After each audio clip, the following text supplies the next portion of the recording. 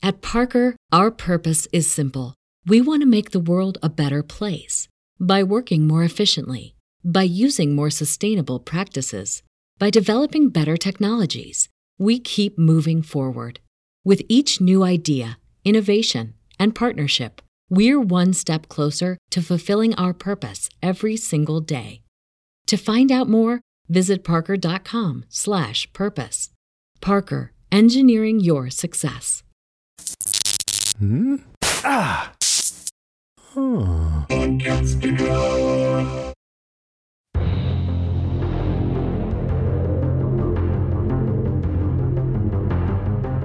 Hey everybody, I'm Rima. And I'm Wendy. And this is Strange Indeed, a podcast dedicated to the Netflix show Ozark. Today we are covering Season 4, Episode 8, The Cousin of Death. Dark title, huh? Yeah. Dark title, dark episode. So what was your overall thoughts about it? I mean, I really enjoyed this episode. It jumped right in exactly where we left off with the mid-season finale when Ruth confronted Marty and Wendy there at their house. So this is like right after she left, and we kind of see their dialogue after that. So I liked that they didn't, that there wasn't like a time jump or anything there, that we just kind of picked right up. I liked that in this episode there wasn't, not that I don't enjoy these things in the whole myriad of things that happened during the episodes, but there wasn't a lot of the Bird kids. There were no FBI agents, not a lot of supporting characters. It had a really tight focus that I liked. So this was a, very tight, I think, narrative episode that I really enjoyed. I really thought, and this is something I think happens often, and I don't think I talked about it when we did our recap episode last week. One of the things that they do so great and makes, I think, this show intense for me anyway, I'll just speak for myself, in the opening scene with the Bird family, it just really resonated with me. And like I said, it's not like the first time they've done it, but for some reason it just really stuck out to me this episode, was how in the background there's not any music. There's just this thump of like a heartbeat. I think that really amps up the intensity in the show for me. And it just kind of reminds you of like what's at stake, and that's life, right? Mm-hmm. A heartbeat means life. And I really enjoyed this episode. I think for me, it like all of these things could happen. It was like real dialogue. It felt real. The only unrealistic part of the episode for me was when Ruth found parking in Chicago during the day. And it just happened to be across from the building that she needed to be at. Yeah. I was like, no way is that happening. No way. That's unreal. They had that all marked off, I'm sure, for filming. Other than that, it felt very real, just a very dark, deep episode watching Ruth on her journey. What about you? I had written down that it was very Ruth-centric episode. Mm-hmm. The actress, Julia Garner, mm-hmm. She is just amazing. She definitely deserves a Golden Globe for this series and probably this last few episodes that we've watched. Mm-hmm. She is amazing. I thought that in some ways it was kind of a slow burn episode because mm-hmm. we're watching her and her thought processes and her grief and her struggles, but we didn't see a lot of action, although certainly the events that happened were really noteworthy and important. I don't want to say that it was boring or anything like that at all. It wasn't. But it was a bit of a slow burn, especially for a season, I guess, the second part of the season premiere. But I loved it. Ruth just is so captivating every time she's on the screen. So no complaints from me. That's awesome. Yeah, I agree. It was very even paced, but yeah, like you said, not boring. There wasn't a ton of action. Mm-hmm. Yeah, still not boring. I was still very captivated because I do love Ruth, and she is one of my favorite. Her and Marty are both my favorite characters on the show. So it was captivating to watch her on screen. She's such a brilliant actress. I think she's won. I don't have it written down, but pretty sure she's been awarded a couple of Emmys for her performance. She definitely deserves an Emmy for this season, and like you said, a Golden Globe too. She deserves all the awards. She's so great. How she can go from. It's like she's living all the stages of grief in this episode. Mm-hmm. I was really fearful the entire episode as well. I was worried that she was going to die or she was going to kill herself. Yeah. At every turn, I was just really worried for her because it certainly felt final in some ways. You could see it could go in either direction. Mm-hmm. There were parts of it where she was definitely making actions that were self-preservating. Mm-hmm. So I thought even though she's in that grief, she's still thinking about the future and she's still protecting herself. But then at other times, she was throwing all of that to the wayside. And I thought, oh, she's going to die here. I know. And I so want her not to die. I know. Yeah, my husband watched it with me and he said the same thing. He's like, I'm afraid she's going to die and I love her. I'm fearful for sure. Mm-hmm. We should probably jump in because I feel like we're going to start going to our points very much so. So let's go ahead and jump into our points. Do you want to start this week? You want to start with your number 5? I will start. I'll just talk about Javi. Just pull the Band-Aid off. Hey, he's my number 5 too. We'll just let's just go into him. Start off. He's really almost on a rampage. Mm-hmm. This only served to show the audience that Javi is never going to be even a little bit reliable. Even as far as a drug cartel runner. Right. As reliable as one can be, right? Right. Wendy and Marty, and even for that matter, the FBI will never be able to count on anything this guy says. I agree. He makes promises and breaks them immediately. Mm-hmm. He is double tracking on every deal he has made. He wants to renegotiate his deal with Shaw already. He's looking to fuck over Navarro on the money that he set aside for his kids. Nothing is sacred to this guy. Mm-hmm. He's on this just violent rampage and expects Marty and Wendy to clean up all his messes. And I know Navarro was a scary guy. Yeah. He certainly killed and did really horrible things. To a certain extent, you expected him to do what was right for the business or for, the cartel. And Javi just seems to just give no fucks. I agree. Omar was, I felt anyway, and maybe some might disagree with me, an honorable criminal. He seemed to keep his word. Mm-hmm. Whereas, like you were saying, Javi just doesn't. He just kind of flies off the handle or else says one thing and does another. So like I said, not trustworthy at all. And you can't really count on what he's going to do or what he may not do and holding up his word. So I feel like Omar, yes, extremely dangerous. Definitely had people killed or killed people himself. But he seemed to, like, when he said something and he said, like, this is my word or this is what I'm going to do, that he did it. So very, very different. I feel, at least, I don't think it's any less dangerous to deal with Omar. However, I do feel if he said he was going to do something or not do something, you could take him at his word, whereas Javi was very unstable. Yeah. So, yeah, I agree with what you said. It seemed to be more important for Javi to flex his power, to stay in the penthouse, to get revenge on the teacher who didn't respect him, than it is for him to make the best decisions for his people, for his future. This is not a guy that's going to last long in any place that he's in. I mean, you can only act this way for so long before everybody is against you. Mm-hmm. He tells his mother that he isn't going to lose his kingdom, which really shows you where he's at. He thinks he's a king and that he's untouchable. Yeah, that is true. I thought his conversation with his mother was pretty telling as well. You start making those phone calls, man, and it just doesn't go well for you. His mom seems to have no problem with him being a murdering monster, running a drug cartel, or plotting against her brother. Yeah. But she draws the line with him running around with women. Yeah. That was her advice. Don't be slutty. Be a good boy. Don't go run around with women. But, taking everything that your uncle's worked hard for and, turning against him. That's totally fine. And killing people.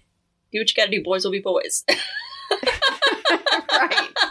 Javi seems to want legitimate respect. Like, it was important for him. He was upset that his teacher didn't allow him to have a legitimate contribution. Yeah. And he was also upset that he wants real stock options in the Shaw Medical Group. He's just not living in reality that your power stems from being the leader of a drug cartel. Right. And with that comes that you're not a respectable businessman. Exactly.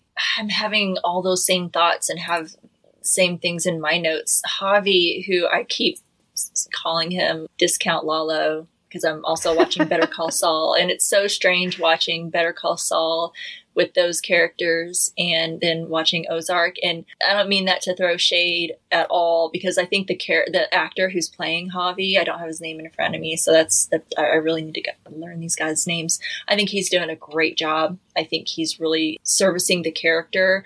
I think it's more of a writer's flaw with Javi that I compare. And again, because I'm watching Better Call Saul right now. But yeah, Javi's like if you ordered Lalo from Wish. That's what you got was Javi. It really shows to Javi's arrogance that he in such a powerful position, but yet he doesn't have like a bodyguard with him or any type of security. He's just walking around freely, that Ruth is able to get to him in that way. In a way, he's just walking around Chicago. It really shows, I think, how untouchable and powerful, I guess, he thinks that he is, or to not anticipate, I guess, a little bit better the risk when Wendy calls him to the office. And I'll talk about this with Ruth too, where I think Ruth kind of views herself. I think Javi is kind of also on the same line of Ruth, where he's on this other side and he's sick of being treated like a dirty secret. It's like you said, he talks to his professor who kind of treats him like less than, like he's good enough to give his money, but not good enough to put his name up on a building, which, like you said, is completely, I mean, that's just not real. Like you said, I mean, who in their right mind is going to put a leader of a drug cartel on the name of their building? Clearly, that's going to expose and make everything fall apart. And Javi went to business school. He went to, was it Northwestern? I think he said, to business school, you know, to kind of help the family business and to kind of learn business. I'm like, did you learn anything when you were in business school? Because that's not good. Clearly, this is not going to work for that business if you're hoping to have any type of legitimate business. He mentioned having a tile company, and that was his link with the professor. Well, I mean, it was his former professor, but that was kind of his link to have his tile company used for like school projects or rebuilds or just whatever that they were doing. They used his business. So it sounds like that they have some actual legitimate businesses, and I'm sure most of them are fronts for the cartel and laundering money or just whatever.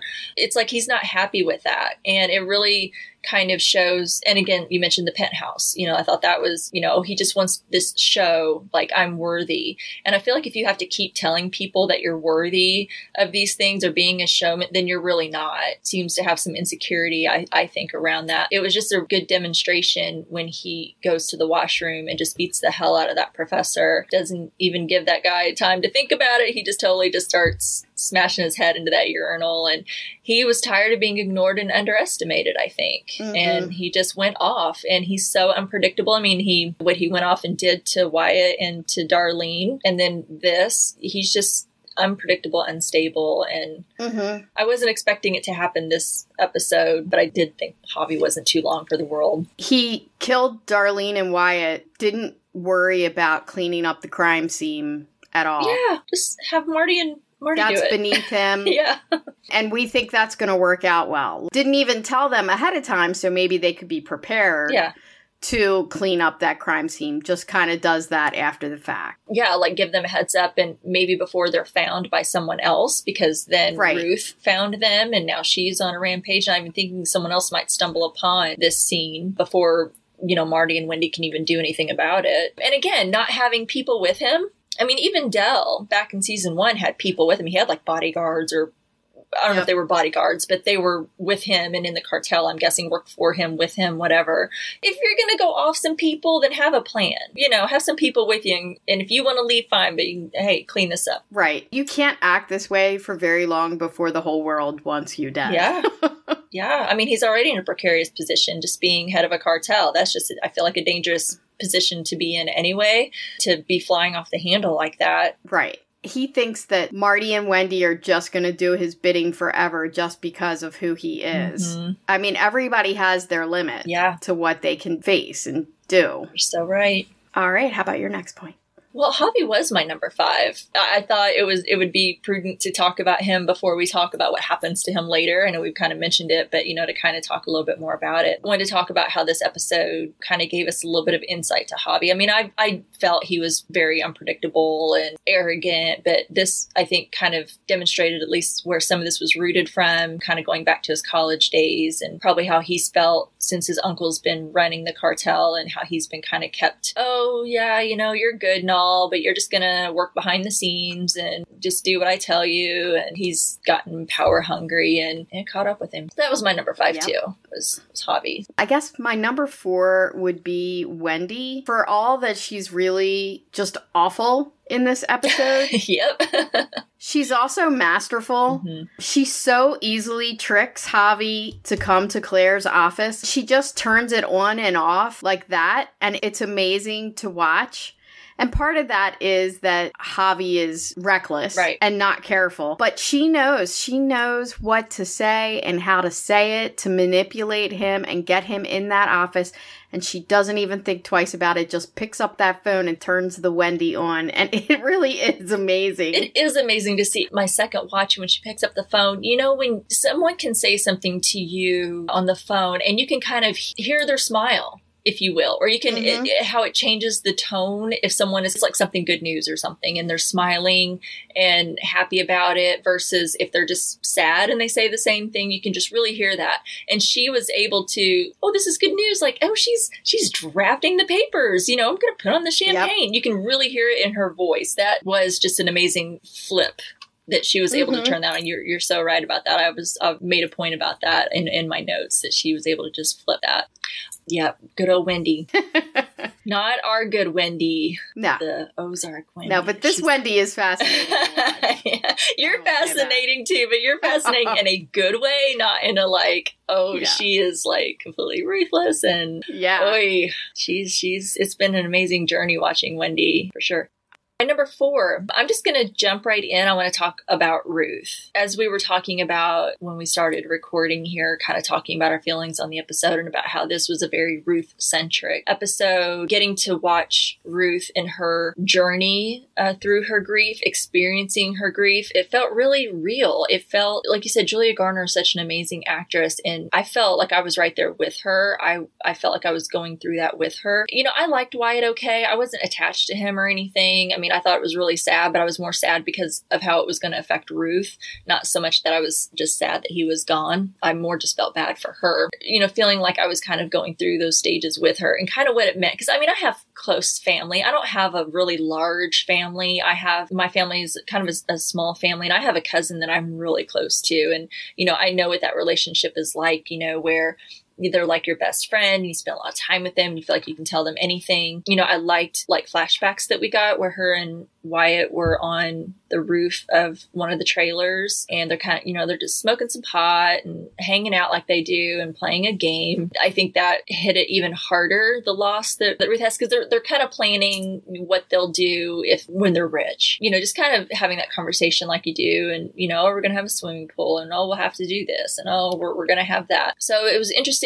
And she's listening to the soundtrack that kind of fuels her, and it kind of she goes through like an anger phase, a sad phase, and then she gets through the phase where she's kind of steeling herself for what she needs to do when she gets to Chicago. So she's listening to this album, Illmatic, from Nas, which I'll be the first to admit, I love a lot of music, but I'm not a big fan of rap or hip hop. I am not familiar with this album at all. I listened to some of the songs for this, and I was listening to the lyrics and thought it was really interesting. And this is, I guess, considered one of the best rap albums ever. And I guess they use a lot of this type of rap and hip hop because Ruth's a fan of it. But anyway, it's some of the lyrics in the music. And when she's having that conversation with, which I know we'll talk about, the Killer Mike, when she meets him in that cafe, they're talking about where he grew up in the projects of Queens, overlooking Manhattan. I feel like that's kind of how Ruth kind of feels. That was to put it in perspective for us, where she's looking from her view at all the power players like Wendy and Javi and Marty. She's kind of tired of being told what to do. She's always in the background. I feel like that kind of echoes a little bit of where she's at as well. And she's kind of like, I'm just not going to take it anymore. And I'm tired of, like when Marty's like, go home. And she's like, obviously she's not going to do that. But she's always just been kind of manipulated throughout this whole series. She's tired of kind of being on that side of the line. Kind of like where Javi was at too, where he's really making his power play. This was Ruth putting that out there too, I think. So yeah, it was, and then thinking about how she had that moment with him on the roof of the trailer and then goes to a scene where she's there by herself, putting his spirit to rest is kind of what it felt like, knowing now that those days are gone, now that Wyatt's dead. I was wondering about that scene. I know they have several flashbacks. One is when they're little kids, and the other is, it could have been within the time of the show, but in a different time when they were probably still living together before she had to tell Wyatt that she killed his dad, when things were less complicated between the two of them. But then there's a scene towards the very end where she's sitting on the roof by herself in a blue plaid shirt. And I was just wondering where you thought that scene fell, because then it flashes back to her being in the car again. So maybe that could have been a flash forward to her just being up there thinking about Wyatt. It could have been a flash forward that maybe we haven't seen or maybe we won't see. I feel like we got a flash forward with the season 4, episode 1 with the car crash. So, we haven't seen that happen yet. Right. And I'm assuming it will. Otherwise, why would they bother putting it out there? Right, so, just to fuck with us. You know what? I really wouldn't be that surprised. I was thinking it's probably a flash forward. I was a little bit confused though, but I feel like on my second watch, that's where I kind of resolved. I was like, it just must be a flash forward. We're just not seeing it yet because then they had her right back there in the car in Chicago and she left. And I was like, oh, well, crap. When did that take place? But I feel like that's the scene anyway, is it's supposed to be now she's home and put his spirit to rest. I think if anything, this will be a tougher time because up until now, she's just been living for vengeance. I have to have vengeance. I have to kill this guy who wronged me. Now she's done that. Now what? Yeah, because Darlene's dead and they were all working together. She was kind of working with Darlene and her business to launder the money. Doesn't look like she's going to be working with Marty and Wendy anytime soon. Things are very contentious, especially with Wendy. My goodness, the looks exchanged between those two. Yes. Woo!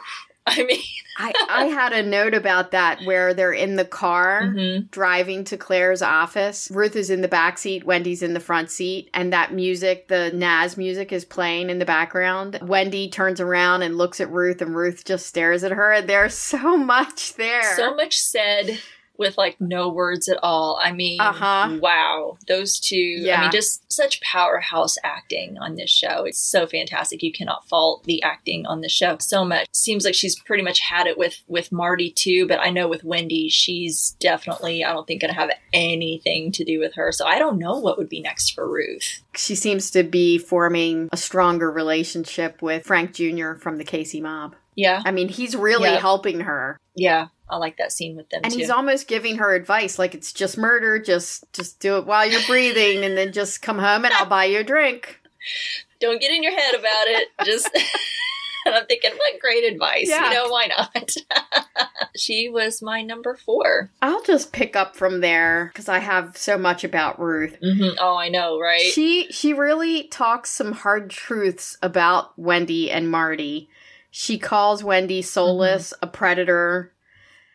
And she calls them out for being the crap parents they are. Yeah. Of all the people in the world, she's got Wendy's number, and Wendy knows it. Wendy can't pretend. She can't convince. She can't manipulate. Ruth has got her number, and there's nothing Wendy can do about that. Which is why I think she's so dangerous to Wendy, and Wendy was just basically ready to get rid of her in this episode. Yes. It was hard to, I don't think you really could disagree with anything that Ruth was saying. I think she knew Wendy and has figured her out. I think Wendy did not like that at all. It was like when there at the end, right when she was getting ready to call Javi, she's like, okay, that's enough. As she's saying all of that in front of the CEO there of Shaw Farms, Claire Shaw.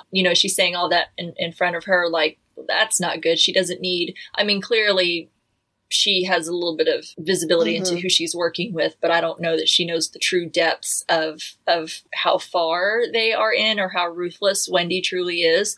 So I think she did not appreciate all of that being spilled. Definitely no love lost between those two right now. No, those were pretty spot on when she was talking about Wendy. She says some things about Marty. It's hard to disagree with her. Marty's been forced to make some really hard choices, but I do think Marty cares about Ruth and showed that he cared about Ruth. I mean, he could have just let her go. Yeah. He was actively trying to help her when he saw her on the street with them. Yep. He discreetly called her while Wendy and Claire he didn't tell. couldn't hear him and was trying to get her out of harm's way. But in some ways, I think that is selfish as well, because Marty feels tremendous amount of guilt because he knows that he is at least partially responsible for where Ruth is in her life right now. If Marty had never gotten her involved, she would probably not be in this place that she's at. And little by little, everybody that Ruth has cared about has gotten killed.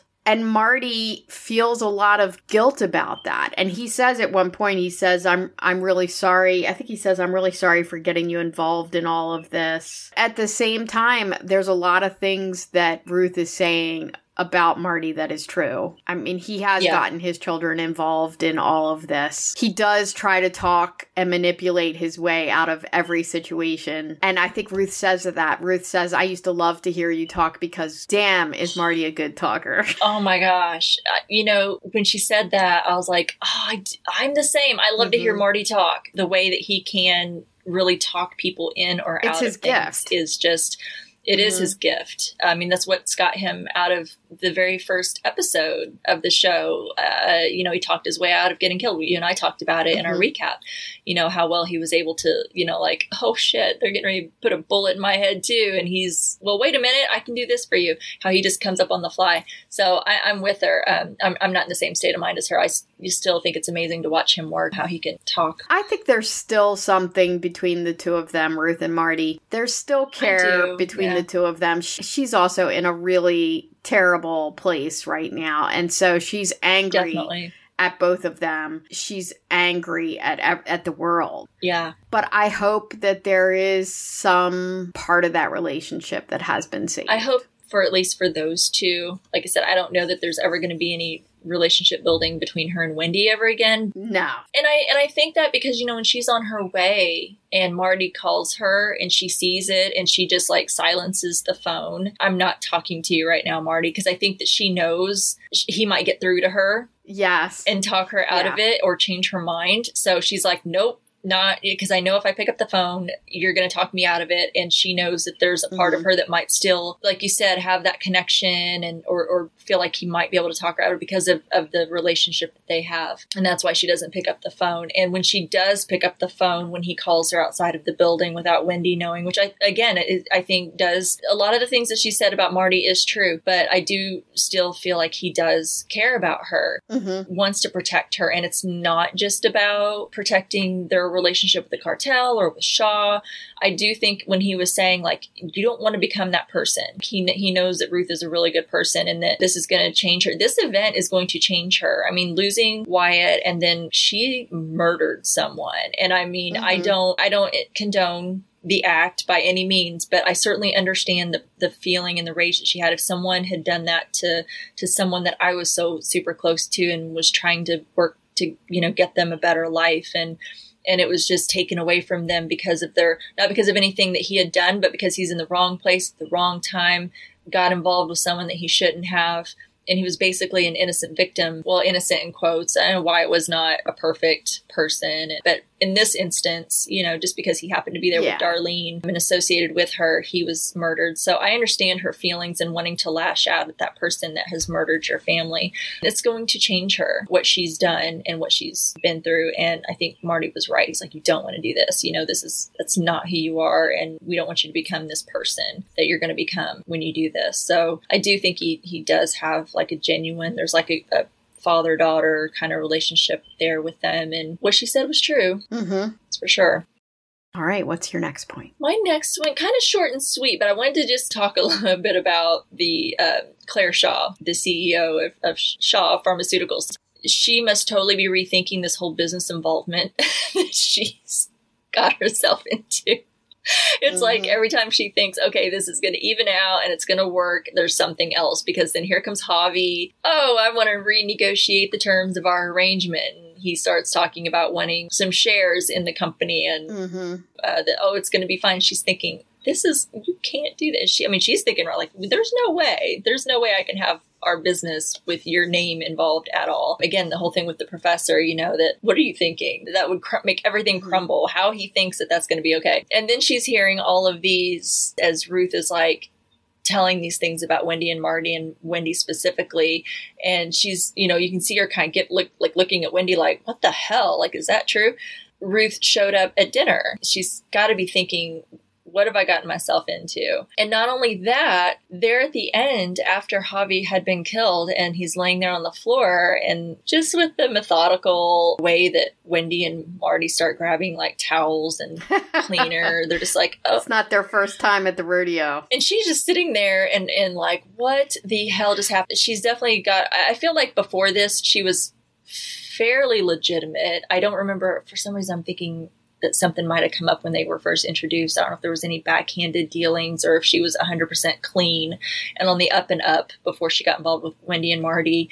But I feel like she was a fairly legitimate businesswoman, and now someone was just shot in front of her. She's probably completely in shock over what just happened in front of her. What is really telling here is Wendy immediately implicates her in this murder. She's like, now she is a part of this and she's got to get dirty now in order to survive. And Wendy just totally secured the leverage that she needed to continue this business. Because I was starting to get confused about why, because they were like, well, everything's going to fall apart and everything that we've worked for, and this is why this is all a bad idea. Ruth can't go after Javi, and he's the key to all of it. A lot of that is because Javi being dead would really throw a wrench in their plans. He is the one who, his relationship depended on, the Shaw Medical and their political aspirations that they have, and this money that the foundation was giving Wendy and Marty for this foundation depended on Javi, right? And his supply that he was providing for Shaw. And then, of course,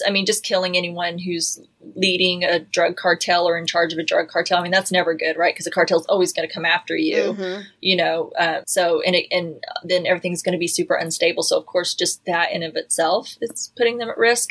But I just thought it was really interesting how she's like throwing some towels or whatever at Claire, and she's like, we got to wipe everything down. So it immediately implicates her as well and secures that leverage, because now Wendy will have something on her because she's implicated now in what happened. Claire is just sinking further and further into this hole.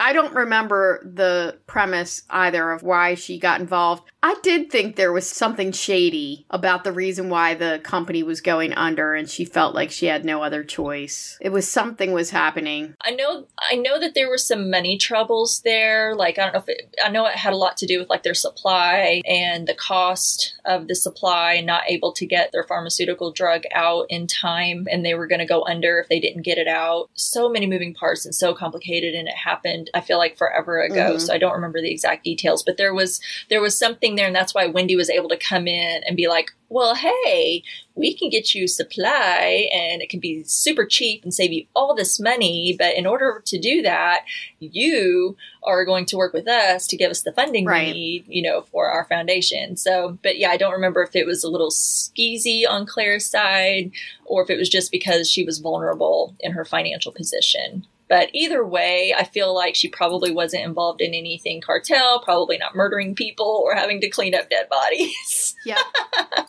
So she's definitely got her hands dirty now, whether she likes it or not. And she's always trying to make a stand on things, but she immediately cowers down to everything. So it means nothing. Once you're involved with them, it's like being a little bit pregnant. You're in. Yeah. Yeah. Like there's no little bit. Yeah.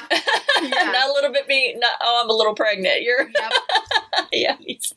I've heard that before. Just laugh at that. Yeah. I'm like, you kind of are or you aren't. Yeah, she's in it now, whether she likes it or not.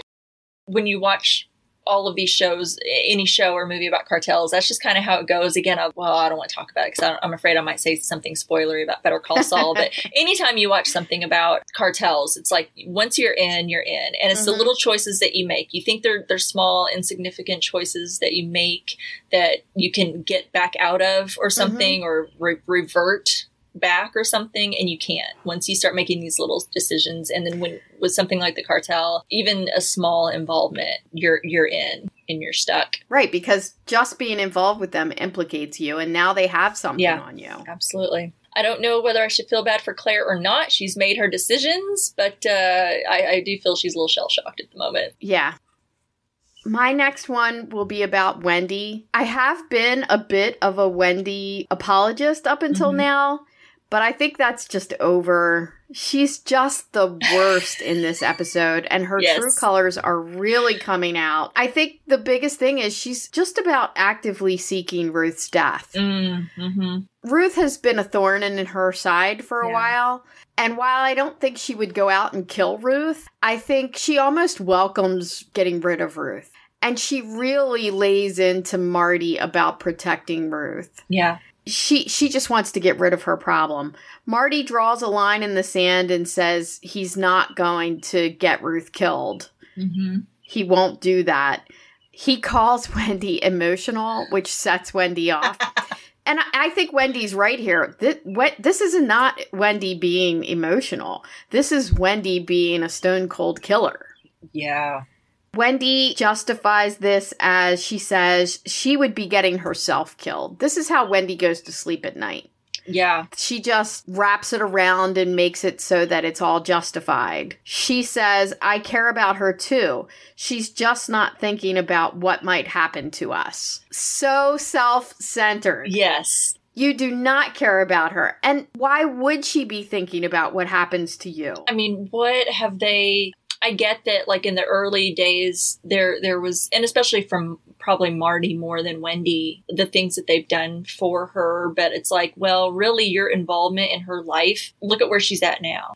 So you can't, how can you demand any type of loyalty from her and expect that she would care about you? And I know she tries to use like Jonah too, because I think that they know that Ruth does care about Jonah and that they've bonded. I don't think Wendy truly cares about that. I think she's just trying to, say that to get Ruth to do what she wants. Yep, it's just more Wendy manipulation. Yeah, for sure.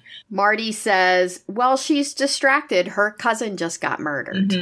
I thought that was really good. Everything's such a straight face. Well, her cousin just got murdered. Like, just like, it's not just that her cousin got murdered. Like, this was her brother, her son almost. Like, this was the one thing that Ruth cared about in the whole world. Wendy shows up at Ruth's house to kind of throw her off Javi's track. And she just straight up lies to Ruth's face, telling her that Javi has gone to Mexico. And Ruth knows it's a lie. Later, when Ruth calls her out for that lie, Wendy just looks Ruth straight in the face and says, completely unapologetically, says, I lied. Yeah, she sure did. So Wendy. So good. Laura Linney, I swear. Like we talked about that look that they give each other in the car, there's so much there. So much. Yeah, so much said. I wonder, Javi's gone as the bad guy. I just wonder, is that the conflict that we're going to see in the next couple episodes? Wendy versus Ruth? I'm sure that's going to be part of it. I think there's going to be a lot more conflict. I mean, there's obviously going to be some fallout from Javi being killed. They still have the FBI to deal with. I mean, Omar, what's going to happen with Omar in jail? Will he get out, or will he be working from jail to move and manipulate things or make things happen?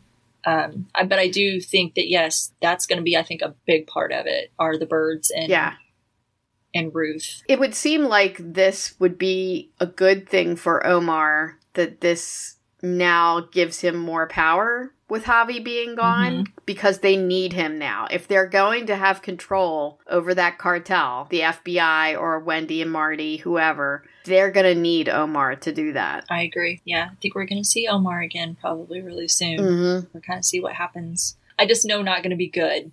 Whatever it is that happens, either for Ruth or for Wendy and Marty, it definitely puts them all in a really, really bad position. They better do some fast thinking and talking. Whew. Well, Wendy and Marty were one of my next points, so I'll shift them around just to kind of tag on to what you were saying. In that scene, you were talking about Marty calling Wendy emotional. I have to kind of go with Wendy a little bit as her reaction, because I really very much dislike when I'm told to calm down, and I don't like being told that I'm emotional. I feel like that's just something, I will not say all men, because I know it's not all men, but some men, just like to just call women emotional. Women do it to other women too. Women do. Yeah, you're right. We're our own worst enemies. We are our own worst enemies. You're right. It's not just some men. Women are not great about it either. I kind of felt her in that moment, because I'm like, I don't like that being said to me. So I'm sure with Wendy, but I kind of laughed because he's like, you're just being emotional. And she's like, are you fucking kidding me? And he's like, sorry. And she goes, I'll rip your tongue out of your mouth. And I go, well, now wait a minute. That's emotional. Yeah. Now you're being emotional. Yeah. So I kind of laughed because I'm like, you just said you weren't, but you just contradicted yourself. Wendy was right about one thing that I did agree with her on. I thought a lot of what she was saying, I'm like, Wendy, you're self-serving. You are just thinking about yourself. You don't care about Ruth at all. I think there is a little bit to her that she's trying to protect the family, but I think she just says that to make it sound like she's being upfront, and I don't think she is. When she told Marty, she's like, after all this time, you still don't understand people's will. And she was 100% right. Yeah. With that line. Because he's like, Ruth doesn't even know what he looks like. She doesn't even know how to find him. Yeah, right now she doesn't. But I think it's been fully demonstrated in the intensity of all of these episodes and all of these seasons. When there's a will, there's a way. And she was 100% on point with that, because Ruth did find a way, and her will pushed her to finding Javi and carrying out what she did. And even though she chickened out a couple of times, she kept daydreaming about it. And I wasn't sure she was going to go through with it. I was like, oh, maybe she won't. But man, she did. There was no thought to it. She just, the minute he walked in the room, bang, bang, bang. Yep. So I thought she was right on point with that. And I think at this point, Wendy and Marty, and even though I love Marty, I do think him right there along with Wendy are about protecting their interests first. It's deep and it's manipulative. They've gotten so embedded, I think, into this whole criminal world that they've associated themselves with that they don't even see themselves as criminals. They keep justifying what they do with all of these empty promises. I do think Wendy has definitely, out of the two, she's definitely a lot more impulsive, and she's definitely gotten more cold-blooded. Marty still has some heart there. I thought it was a little unfair for Ruth to say that he has no emotion. He's a cool cucumber, for sure. I definitely admire. I sit back in admiration some episodes, and I'm like, I wish I had that level of composure that he has in these situations, because he just seems so level-headed and he stays cool, and his voice reflects that often when he's talking. I mean, it can be so freaking intense of a scene or whatever's happening in that moment, and he can be so cool. But I thought it was a little bit unfair for her to say that he doesn't show it, but I think there is emotion there. But I think it's definitely Wendy who's definitely, over time, when you watch her from the first episode to where we are now, she's definitely gotten a lot more cold-blooded. I don't know. It was difficult to watch Wendy in this episode without thinking Ruth might just turn that gun on her. I thought she was going to there at the end. We kept talking about the looks and exchanges between Wendy and Ruth in this episode. And man, that look Ruth gave her there at the end, I thought she was going to raise that gun and maybe turn on Wendy. And Wendy's not afraid. She shows zero fear. Her fear is like, you're screwing up my deal. No fear for her life, which is amazing. It doesn't seem to. Yeah, it doesn't seem to. Yeah. I think Wendy, and maybe Marty too, but I think Wendy should especially, I wonder if she thought maybe Ruth was bluffing when she went ahead and she's like, fine, we'll just call Javi right now. I mean, it was going to definitely, I mean, maybe she didn't. Maybe she was like, oh, nope, she's just going to do it no matter what I say. She's going to do this, and she's determined to do it no matter what. So maybe she didn't, but I'm like, did she really think she was going to pull it off? And maybe she did, because Marty's the one that knew she chickened out. He didn't tell Ruth, or like, hey, Ruth showed up and was going to kill Javi, but she chickened out. So she didn't know, but she doesn't also know that she was daydreaming about killing Javi. She daydreamed about killing Marty and Wendy when they were looking at houses. So I think Wendy should should be very careful. Wendy seemed the least surprised when Javi got killed. Yeah. If you watch, I rewound it a couple of times watching, because my focus was on Ruth, the gun, and Javi when he got shot. But if once you kind of get that in your brain, I went back and rewound it. If you watch their reactions, you know, Wendy, you know, they're both kind of leaning up against the thing up there by the window, and she just like turns her head. Marty jumps back like, oh my God, oh shit. And then Claire jumps back in her chair. Her chair shifts back like she kicked it with her legs, and it scooted across the floor in shock and like, what the hell? But Wendy was just like, she just turned her head. Yeah, she didn't jump at all. So yeah. It's very telling. Yeah. Very telling when you watch their reactions, all three of them in that scene. I agree. When the deed happens. Yeah. You're right. You were spot on. I guess the only point I really have more about Ruth, her grief and her rage was so palpable in this episode. Just felt so sorry for Ruth. She begs Charlotte and Jonah to help her. And she's really begging, just give me anything, just help me. Yeah, so unlike her. Yeah. And they do. I was thinking Charlotte and Jonah have had to make some really crazy tough choices at such tender ages. Yeah. But here they choose to help Ruth, even though might be getting Ruth killed, they might be getting they don't know what the implications of what they're doing are. It puts them at risk. But they know it could lead to very bad things. They've come to really care about Ruth, and they can see how distraught she is. And so they help her. And it seemed like the right thing to do. Yeah. So many things in that, because, yeah, if they help her and she's successful, then they're at risk. If they help her and she's either successful or gets caught, if Javi happens to spot her, catch her, whatever, before she's able to do it, it could mean her death. So there's so many things that could happen, and none of it's good. And I think they knew, obviously, it was better to help her because she's going to figure out a way. She would have, I think, figured out a way regardless of Charlotte and Jonah helping her or not. And she doesn't seem suicidal. Like, she still seems to have some forethought in her actions. Yeah. She changes the license tag on her truck. She gets a clean gun from Frank Jr. She's not without some forethought about what she's doing.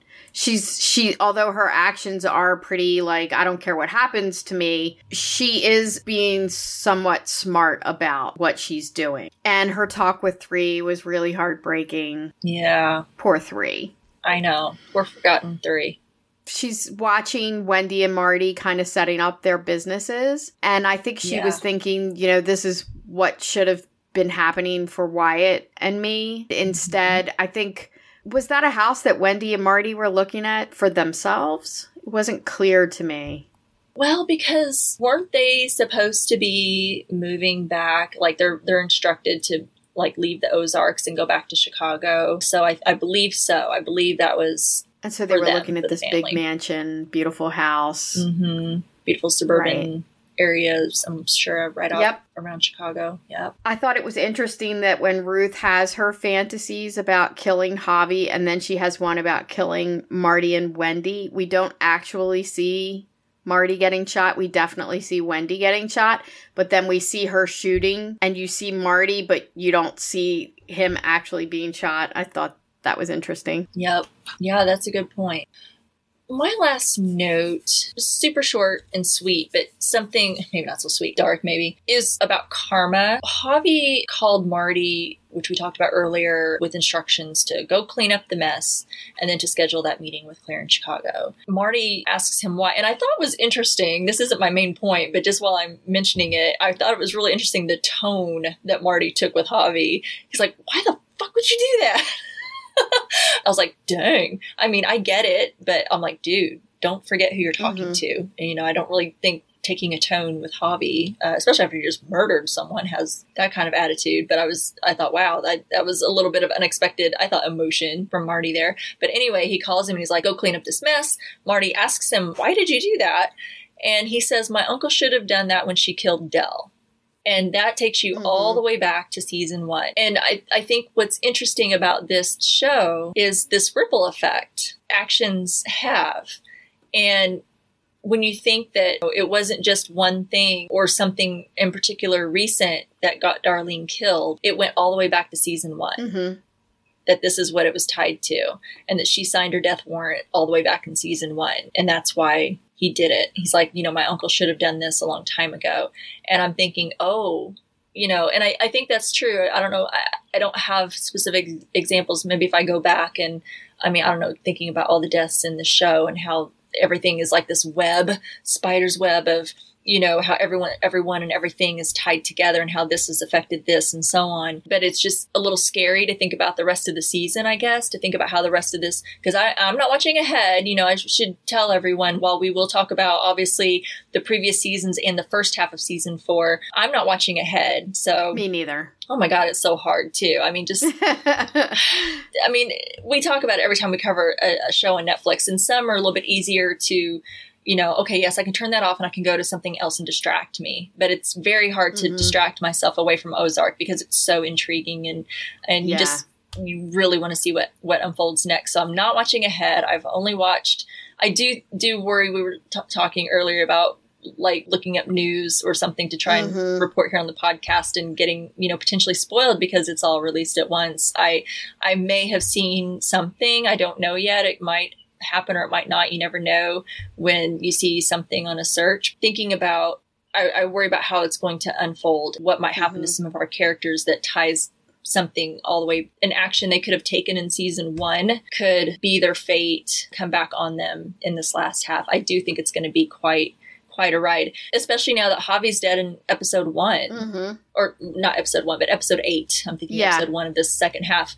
He's gone. Right. So now all that's going to be left is this, I think, this train wreck of events that we're going to deal with that and everything that's going to come from that. It's not like they waited to have all of this kind of unfold. I really worry based on that line. And when he explains why he did it, I'm like, oh shit, that was all the way back in season 1.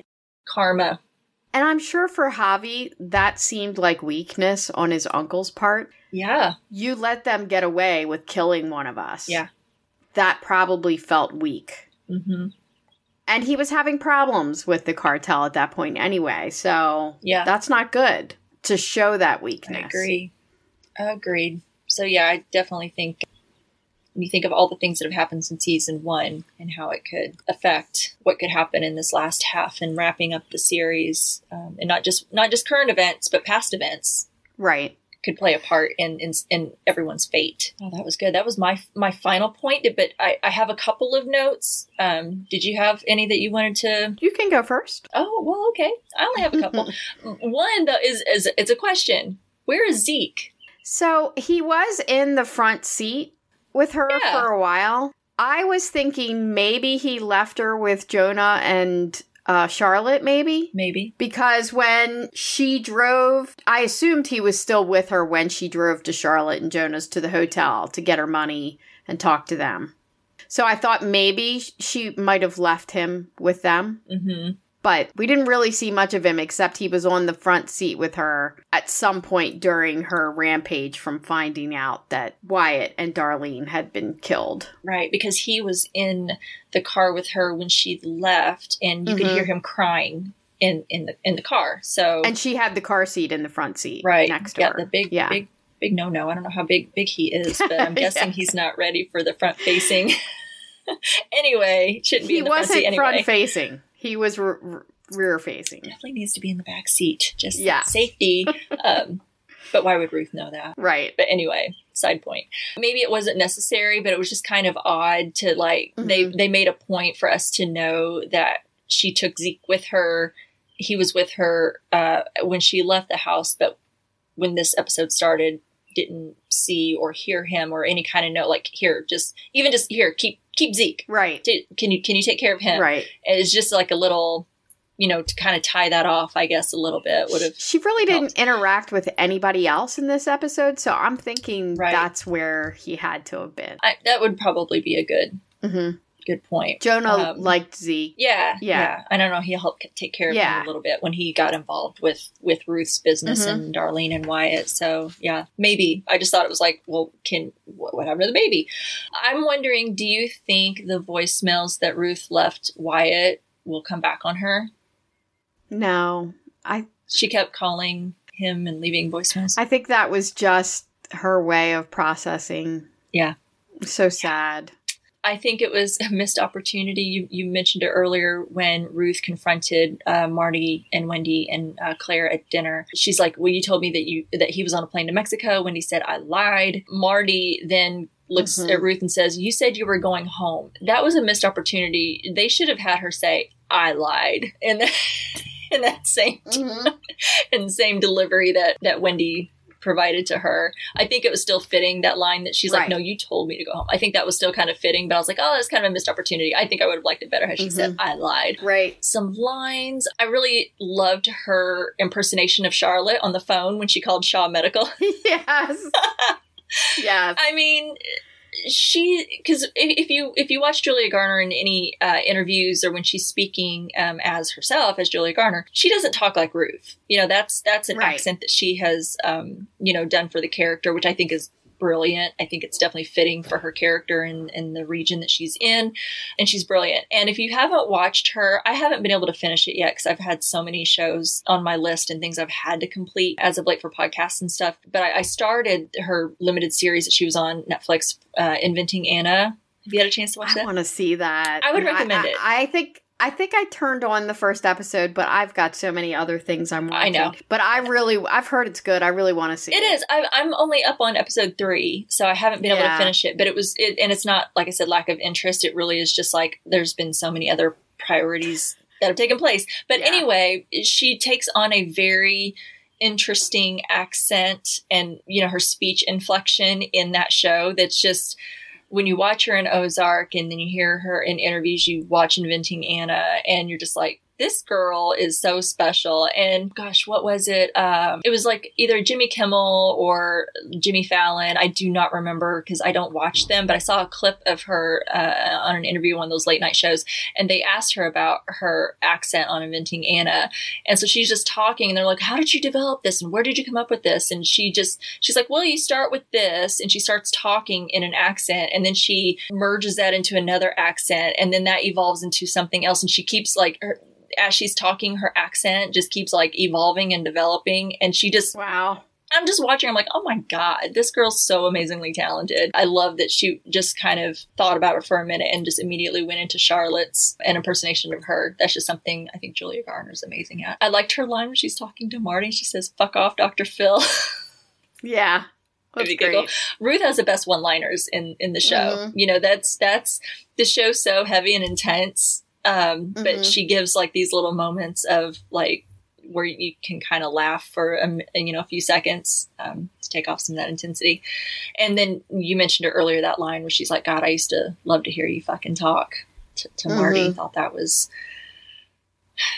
intense.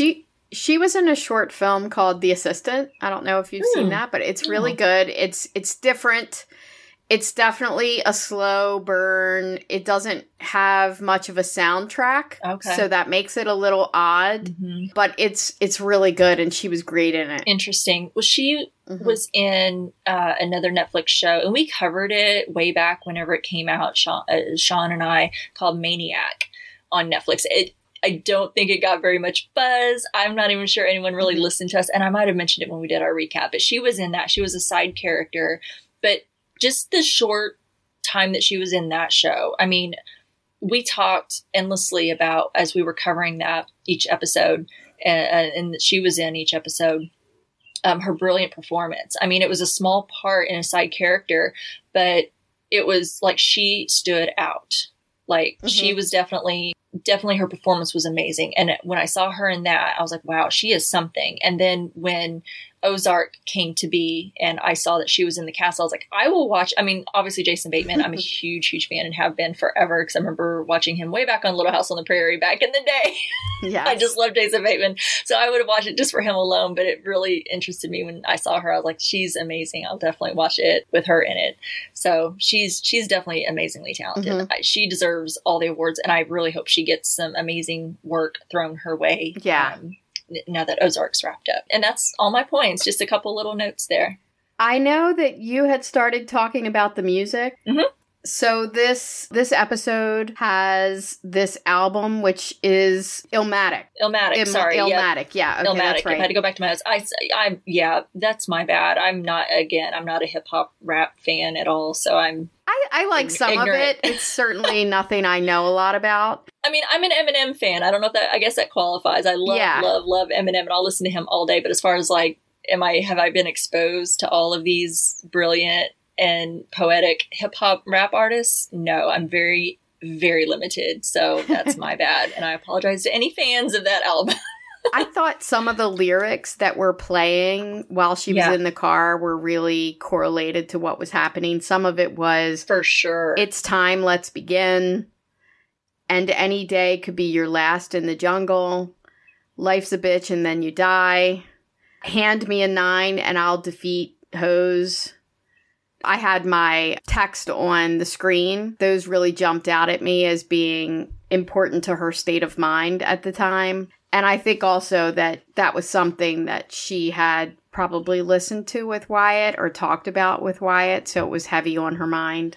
I think that when they were playing their game, and I think there's a name for that game, and I don't remember what it is right off the top of my head, but it sounded like they were naming an album and then they were having to name the first track from the album. And they mentioned Illmatic. Yes. When they were playing their little game. So it sounds like something they probably did listen to or they were both a fan of, I'm sure. But yes, I think that was a really good point. I also watch the show with captions just because it helps me pick up on details. And oftentimes when maybe you're not quite hearing or when they're very soft-spoken, sometimes not in this show in particular, but some shows kind of soft-spoken, I miss the details or what was said.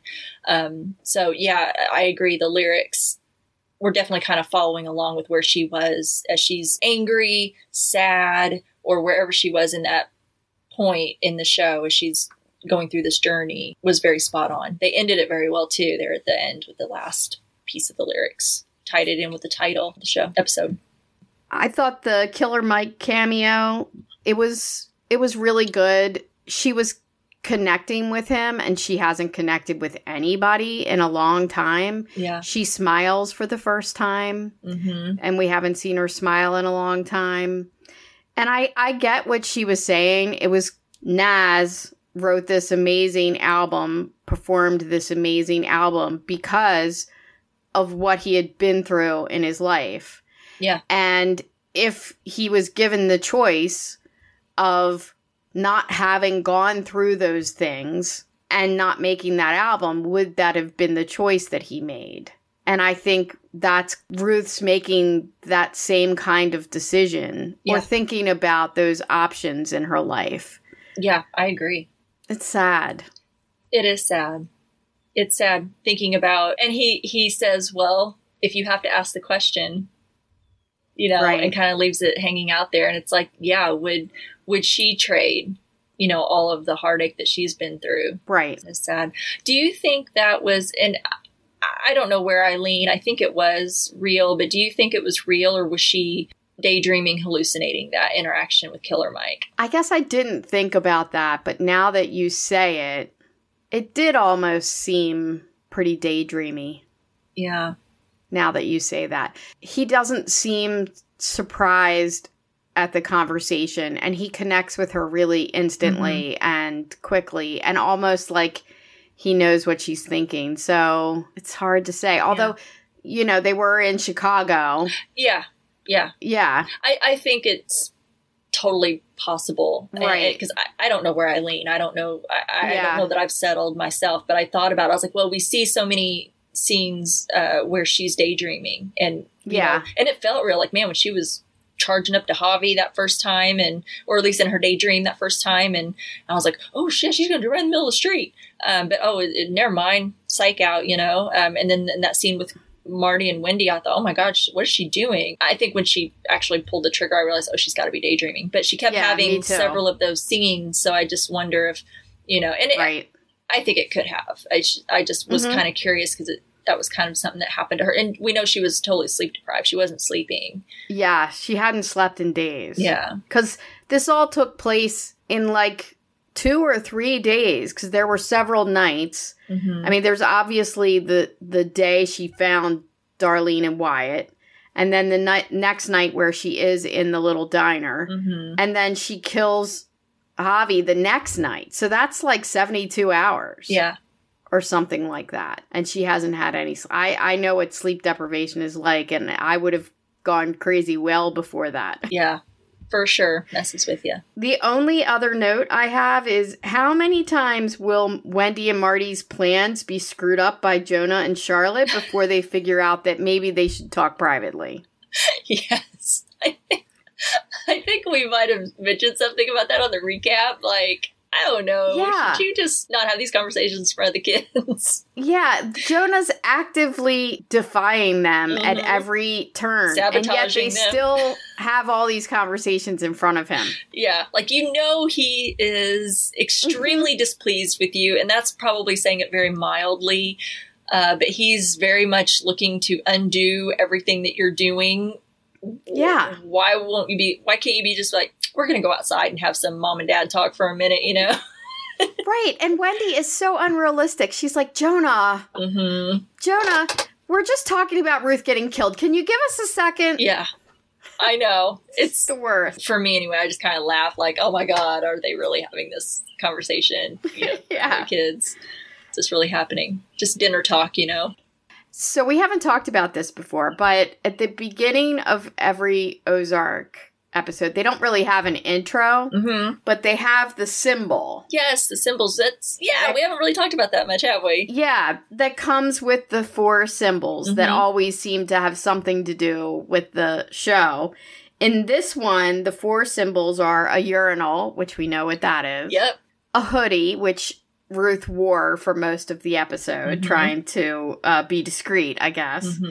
A large dog. At one point, she saw 2 giant dogs in the street, and then when she got out and looked at them, they weren't there. I think they were bobcats. Oh, really? I think they were bobcats. And I think that she hallucinated them, which again goes in with what we were just talking about. You know, I don't really think there were bobcats in the middle of Chicago. I don't think, strange things have happened, but I'm thinking no. So I think she did hallucinate them. We know she's been daydreaming, just kind of talked about, do we really think she had the run-in with Killer Mike in the cafe? Right. I think they were bobcats. And way back, was it season 1 or 2? Was it season 1 when her uncles got the bobcats thinking they were going to have some brilliant scheme of breeding the bobcats to make money or something, and they ended up getting I don't remember that. Yeah, they got 2 female bobcats. Because she's like, Ruth was like, what the hell are you doing now? You know, she comes home and there's this pen and there's 2 bobcats, and they're like, oh, we're going to breed bobcats and sell them to the tourists or something, you know? And she's like, they're females. They're both females, you dumbasses. You know, I'm totally paraphrasing here, but that's essentially what it is. And they weren't even smart enough to think about getting a male and a female to do it. But that's what it reminded me of was, and I'm not sure what that meant or if that's what the intention was to kind of tie it back to that, but they look like bobcats to me, and I think that's what it was. It's hard to tell those symbols. Sometimes I look at them and I'm like, what is that? What is that? Yeah. It's hard to tell. The 4th symbol looked like an exit ramp of a highway, and she spent a lot of time on the highway. She was on and the interstate road a lot, yeah. Yeah. I think and that's it what looked like it could possibly also be in the shape of a number 4, but I wasn't sure. Ooh, I didn't pick up on that. Maybe. Yeah, I was thinking interstate and the exits, because we know she was on, we spent a lot of time with Ruth on the interstate.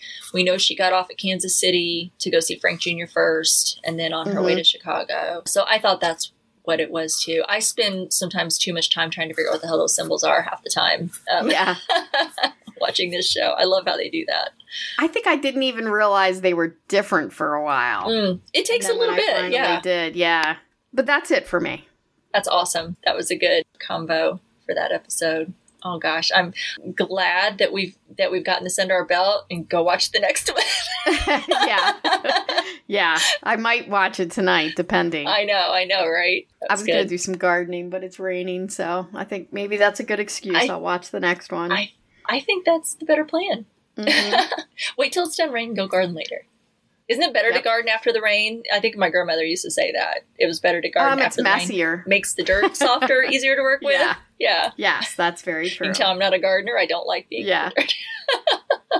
So for news for this episode, I just had a little blurb from the website Decider And this talks about the cameo of Little Mike. And it says, who is the rapper that Ruth meets in Season 4, Episode 8 of Ozark? Ruth meets Killer Mike from the popular rap duo Run the Jewels. Killer Mike made his debut in the rap scene after being featured in a few Outkast songs. He then went on to release a number of full-length albums of his own before teaming up with producer LP. Mike is also known for his activist work advocating against social inequality, police brutality, and systemic racism. Why was Killer Mike featured in Ozark? Ozark showrunner Chris Mundy, who penned the script for the episode, is a self-proclaimed Killer Mike fan. This wasn't the rapper's first involvement in the show either, as Mike's music has already appeared in the end credits of a number of episodes. If you recall, Run the Jewels song, Ooh La La, played directly after the gruesome murder of cartel lawyer Helen Pierce at the end of Season 3. Interesting. Killer Mike has said, playing Run the Jewels in the season finale as someone's brain gets blown out is fucking cinema. Hell yeah. Upon the announcement of his cameo, Mike told Billboard, I went from waiting to find out what happens next to being part of it. Sounds like he was enjoying that. Yeah, sounds like he's a little bit of a fan himself. And that would be so fun to be a fan and then get to be a part of it. Oh my gosh, I can't imagine. Yeah. I thought his cameo was really sweet too. Yeah, I liked it. And I saw a lot of mixed things, fans having mixed feelings about it. Some said it kind of took them out of it a little bit watching that scene, but I don't know. I thought it was a good way to kind of connect where Ruth is at a little bit. It gave us that information, I think, to, like we were talking about earlier, where she kind of views herself being on the outside of things and on the other side of where, Marty and Wendy are over here and she's over here. And, and also about the regret of, or is there regret? Was it worth to go through these things and to have this heartache? So I think it was a good way to kind of put it there. So I don't know. I didn't mind it so much. And the more I think about it, the more I am thinking about what you said. It does seem very fantasy-like. Mm-hmm. I'm really leaning towards that. Yeah, and I don't think And if you think about that, it doesn't take you out of it. Right. Because she was having other fantasies and... Right. Yeah, so maybe... And I didn't read anything that said one way or another. Like, because again, I'm not trying to read up on a whole lot of news and what, because if you look up one thing, they're not going to talk about one episode. They're going to talk about the entire half. They're going to talk about all the episodes. So I haven't looked up anything because I obviously don't want to be spoiled. So I don't know if that's been confirmed or if anyone's even asked the writers or showrunners, was that intentional? Was it real, or was she, fantasizing that because she's sleep deprived? But I don't know. I thought it was just something to think about. So yeah, maybe that does help if you think about it in that way. It doesn't take you out of it. Yeah, we'll have to look it up when the whole show's over. We'll report back after the show wraps. All right. Well, let's go ahead and move into our listener responses. All right. So first one is from Angie Hill Reynolds. She says, just binged part 2. No spoilers, but it did not disappoint. Can't wait to hear the podcast on this show. Oh, thank you. Alma Contreras says, oof, what an episode. I really liked how they showed Ruth struggling with her decision to kill Javi. I really was shocked that Javi met his demise. Bye, boy. And can we talk about freaking cold lion-ass Wendy? Yes. Look forward to listening to y'all's thoughts. Thank you, Alma. Thank you. Paige Allen, my fearless co-host, and will soon be joining us, I'm hoping, on some episodes here now that he's finally caught up. I can't believe he's caught up. He's really been binging. He's went on a binge tear with Ozark to get caught up so he can join us. So we're happy to hear that. So let's see what Paige has to say about this first episode.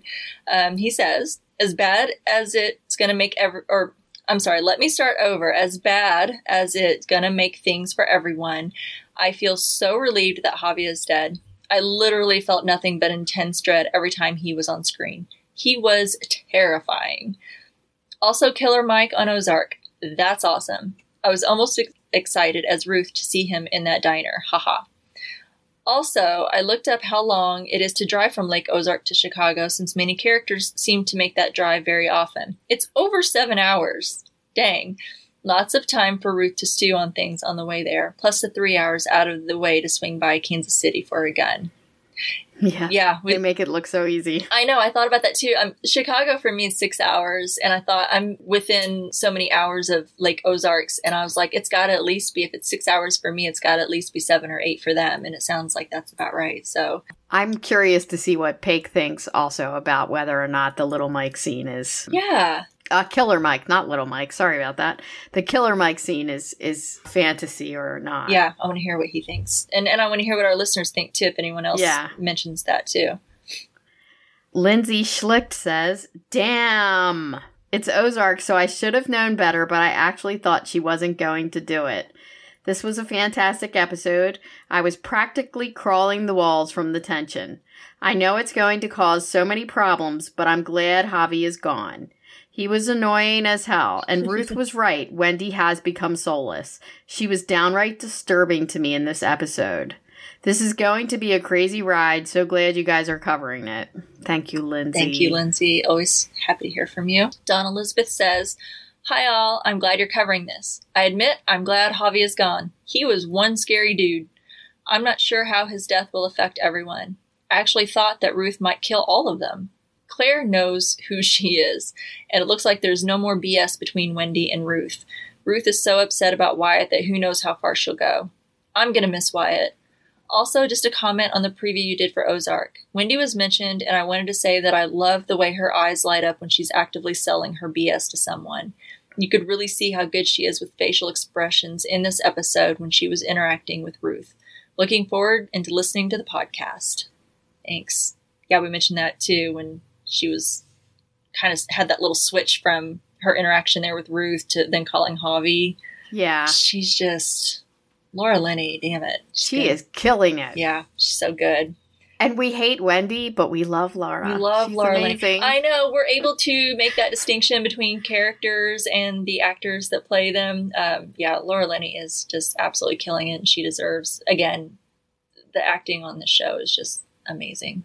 And what a great juicy role for her. Oh, it's gotta be so fun to her to, I mean, she's a deplorable character, but it's gotta be so fun just to kind of dig and play this type of character, dig deep.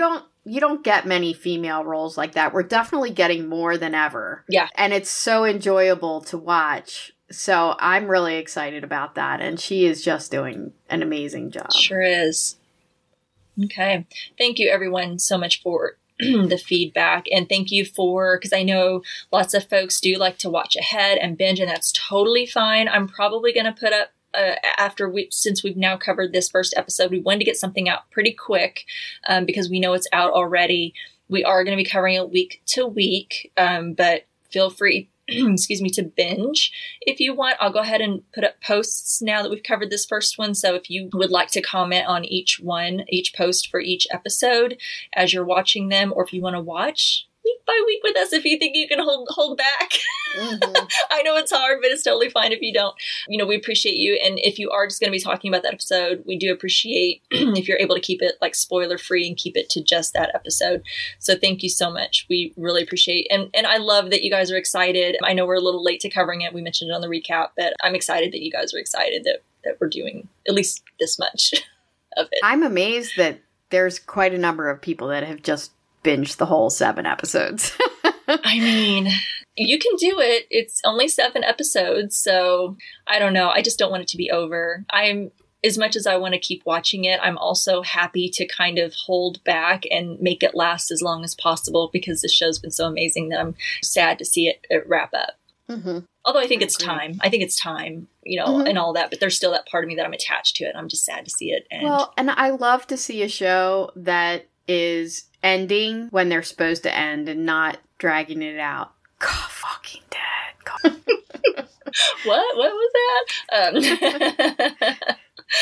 I love to see a show that is ending on a planned ending. Yeah, on its own terms. It makes such a difference. It makes a huge difference. If this is the story that they're writing to that and it's intentional, it is so much better. Is they should leave you wanting more. Yeah. I feel like if that's where they end, as heartbreaking as it can be to say goodbye to something, if they leave you wanting more, then that means they've ended it at the right time in a satisfactory way, hopefully. All right. Well, we are excited for you to follow us to the Ozarks, but until then, you can follow us on Twitter at StrangeTcast. You can like us on Facebook at facebook.com/StrangerTcast. You can email us at strangerthingscastpod@gmail.com, and you can also find us at the TV Time app. You can find Strange Indeed and a bunch of other great podcasts at podcastica.com and leave a review for Strange Indeed at Apple Podcasts. There's so much happening at podcastica.com. The website looks amazing. I know I've mentioned it a couple of times, but in case you're listening to us for the first time, if you're just finding us through Ozark and you're looking us up and you haven't been to Podcastica yet, Jason's done a really great job of revamping the website, and there's all kinds of cool links and features, and you can even leave a voicemail, and it's great. There's so much coverage happening right now. There's something for everyone. Go to the website and check it out, all the different shows that are covered on Podcastica, because I promise you're probably going to find something. They're ending their Yellow Jackets rewatch. Mm-hmm. I think they just put out episode 9, and then they're recording 10. That's awesome. It is awesome. We're doing Better Call Saul right now, too, over on House Podcastica. And it does have its own podcast specifically just for Better Call Saul. So you can, either listen to it on House Podcastica on that feed or specifically on the Better Call Saul feed. Better Call Saul Cast, I believe, is what it's called. So, again, words are not my friend today. I swear I've not even had any alcohol. I've had 2 double espressos, though, so it might be the coffee that's really messing with me today. I had some coffee today. Yeah, I'm a little jacked up on some caffeine for sure. But anyway, check out the website. It's amazing. We just all have so much fun. They're also covering Moon Knight. Moon Knight, that's been really great. They just did the penultimate episode. There's one more to I'm go. not caught up. I'm through episode 3. But it's really good. I've been enjoying it. I'm only needing to watch this week's episode. It's just been getting caught up on everything else. And I'm also doing my Stranger Things rewatch to get ready I need for to do that. Yeah, I've decided I can't wait, or else I won't be able to get caught up in time, anticipation. So obviously we'll be covering that here on Strange Indeed when it comes back. At least the last couple I need to watch. It's always a good refresher. And, watching season 3, at least if you can do that with Billy, was really great. Billy. Well, at least next for us, until that returns, we are going to be covering season 4, episode 9, titled Pick a God and Pray. Oof. Yeah, I looked at the names of all the episodes, and it has me really freaking out. Are they all pretty ominous? Yes. I haven't looked. Yes, they're all very ominous. Yes, that's exactly it. Well, we know that, right? We know it's it, happening. but... Yeah. Oh. All right, that's our show. Thanks for listening, everyone. Until next time, I'm Rima. And I'm Wendy. And Sarah Krebser is Strange Indeed.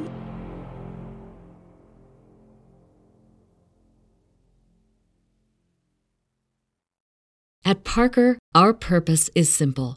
We want to make the world a better place by working more efficiently, by using more sustainable practices, by developing better technologies. We keep moving forward. With each new idea, innovation, and partnership, we're one step closer to fulfilling our purpose every single day. To find out more, visit parker.com/purpose. Parker, engineering your success.